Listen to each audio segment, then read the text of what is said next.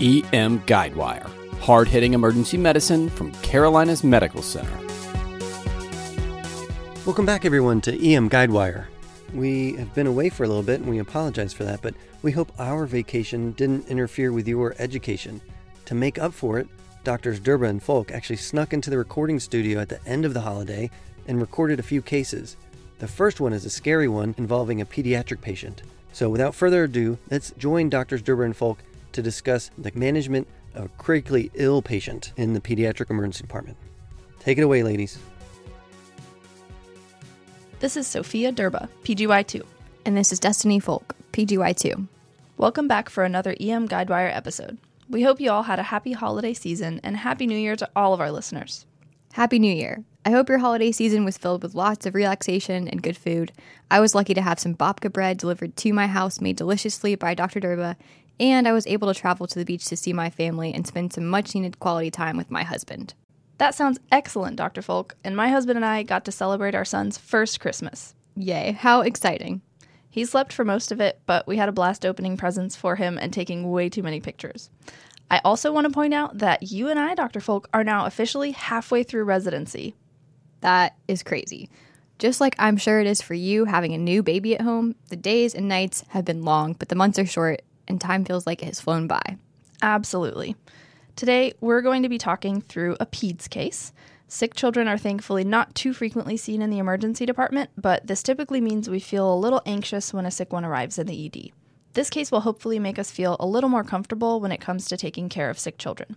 Well, let's jump right in. This case started with a triage nurse bringing back a patient because the nurse said the patient just looked unwell and was having staring spells. The patient is 15 days old. She was born at term to a mother with gestational diabetes who had an uncomplicated postnatal course. It's currently about 3 p.m. in the emergency department, and the parents say that what's been really concerning to them is that since 5 a.m. this morning, she's had some intermittent jerking of her upper and lower extremities and stares off into space. She's been making good wet and stool diapers. They have not been taking her temperature, but don't think she's had any fevers. Is there any other history about the patient or mom you'd like to know, Dr. Durba? What was her GBS status and any history of HSV? Those are very important questions, Dr. Durba. The mom was GBS positive. She did not receive antibiotics prior to delivery, but the baby was born via scheduled C-section. Mom has no known history of HSV or any history of lesions concerning for HSV. The patient was immediately hooked up to the monitor, and her initial vital signs revealed a temperature of 95.5 degrees Fahrenheit, heart rate 177, respiratory rate of 27, blood pressure 68/38, and she was sitting at 100% on a room air. And if you're like me, you're going to pull out your PEDS quick reference card to help you determine what a 15-day-old vital sign should be. But what do you notice was wrong with this patient's vital sign, Dr. Durba? Well, she is tachycardic, has a borderline low respiratory rate, and low systolic blood pressure. She's also notably hypothermic. That's correct. The 50th percentile for a newborn's vital signs are a heart rate in the 120s, respiratory rate in the 40s, and a systolic blood pressure of around 70.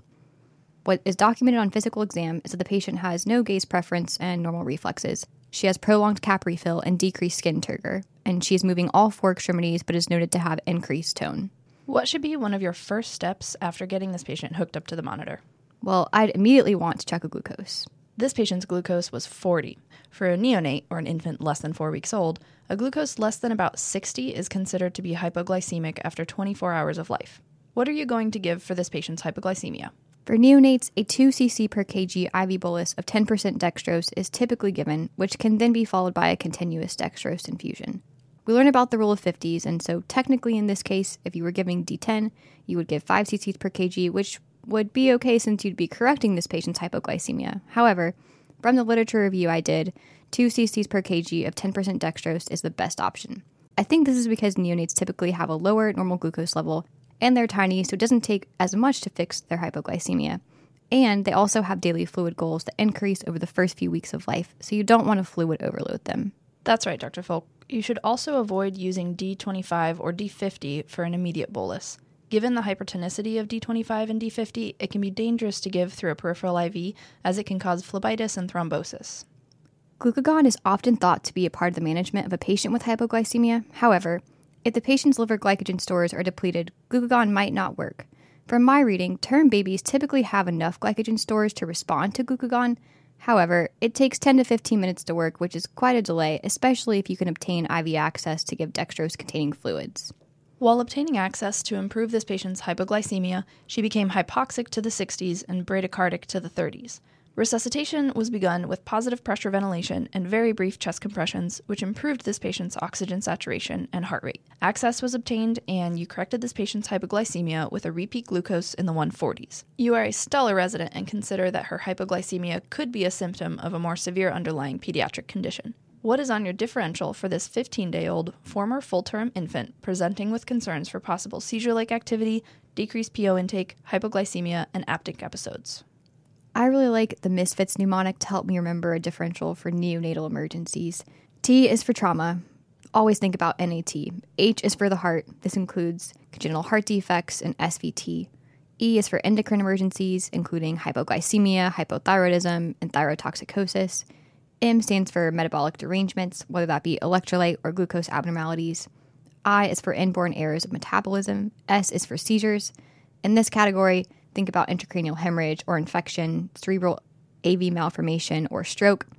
F is for feeding or formula. Think about incorrect formula mixing or FPIES. I is for intestinal emergencies, including intussusception, malrotation, and neck. T is for toxicologic. Think about Benadryl for fussiness. And last but certainly not least, S is for sepsis. I am terrible about remembering mnemonics, so this is something I keep on my phone on a short list of quick references that I can take out if we get a call that a sick baby is coming in, or if I feel stuck without an answer in my workup for a sick neonate. While you're thinking about your differential and workup for this patient, she has 2 witnessed tonic-clonic episodes with associated apnea and desaturations, which improve with bagging. She receives Versed and a Keprolode. We usually grab Versed because it's what we're comfortable with and because it's what's readily available in the Pyxis. But while reviewing this case, I did some reading on seizure management in the neonate, and Versed isn't necessarily the wrong answer, but from my research, the most common first-line agent utilized in this age group is phenobarbital. If seizures do not resolve after the first loading dose, a repeat bolus of phenobarb should be given. If seizures continue, the next agent commonly utilized is fosphenytoin. Other agents, including Keppra and lidocaine, are other options that are recommended before benzos. Short-acting benzos, like Versed, can be utilized if there is a delay in administering other agents. So I talked with Dr. Olson, one of our excellent Penn Fellows, about this, and she said that if she gives Versed to a neonate, she's ordering phenobarb and asking the RN to have pharmacy tube it down to us. Wow, that is really helpful. We don't manage neonatal seizures often, but next time I'll remember to give a loading dose of phenobarb and grab some Versed while I'm working on getting the phenobarb to the bedside. The decision is made to set up for intubation due to fear of the patient not being able to protect her airway. What size ET tube and blade should you grab for this 15-day-old, and how deep do you think the tube should be placed? I don't typically like formulas, but I find this one easier to remember and super helpful when you're trying to set up for an airway on a sick kid. To determine the uncuffed ET tube size, use the formula age over 4 plus 4. So in this patient who is essentially 0, your uncuffed ET tube size is a 4. To get the cuffed size, you subtract 0.5. So in this patient, you would grab a 3.5 cuffed ET tube. When you're inserting your tube and you aren't sure how deep the tube should go, use this equation. Depth equals ET tube size times 3. So for example, if you're intubating a patient with a 4.0 ET tube, you should insert the tube approximately 12 centimeters. This equation falls apart a little bit in tiny babies since uncuffed versus cuffed tube will end up being up to 1.5 centimeters off, which is a pretty significant difference in a tiny baby. But this will give you some reference as to how deep it should go. I really like the way one of my favorite EM resources teaches you to select a laryngoscope size. Before the age of 2, you use a 1, except in a premature infant or neonate, that's when you would consider using a 0. Once the patient reaches 2 years of age, switch to a size 2 laryngoscope. Once the patient reaches 3rd grade, you switch to a size 3 blade.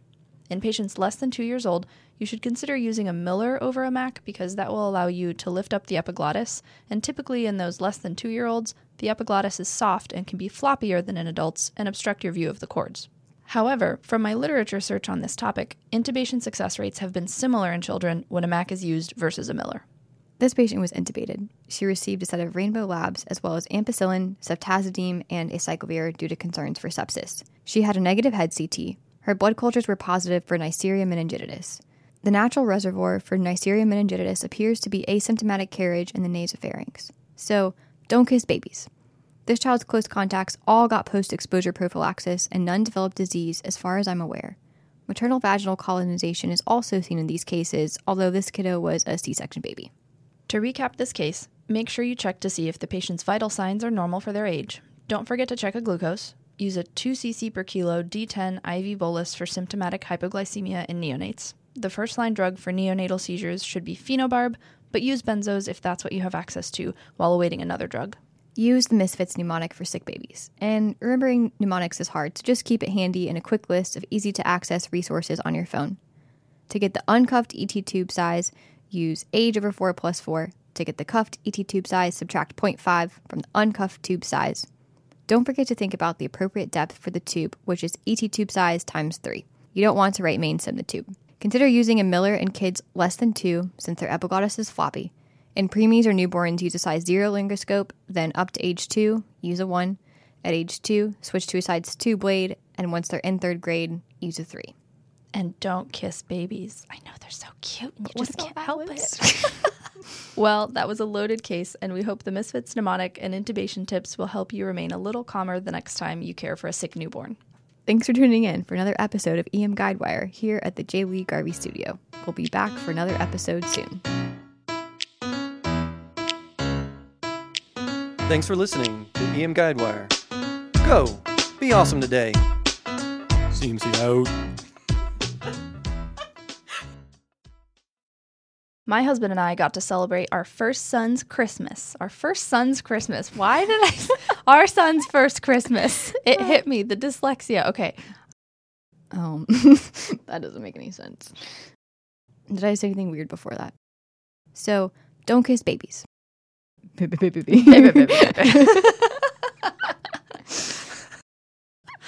that went off the rails. Sorry, Dr. Fox.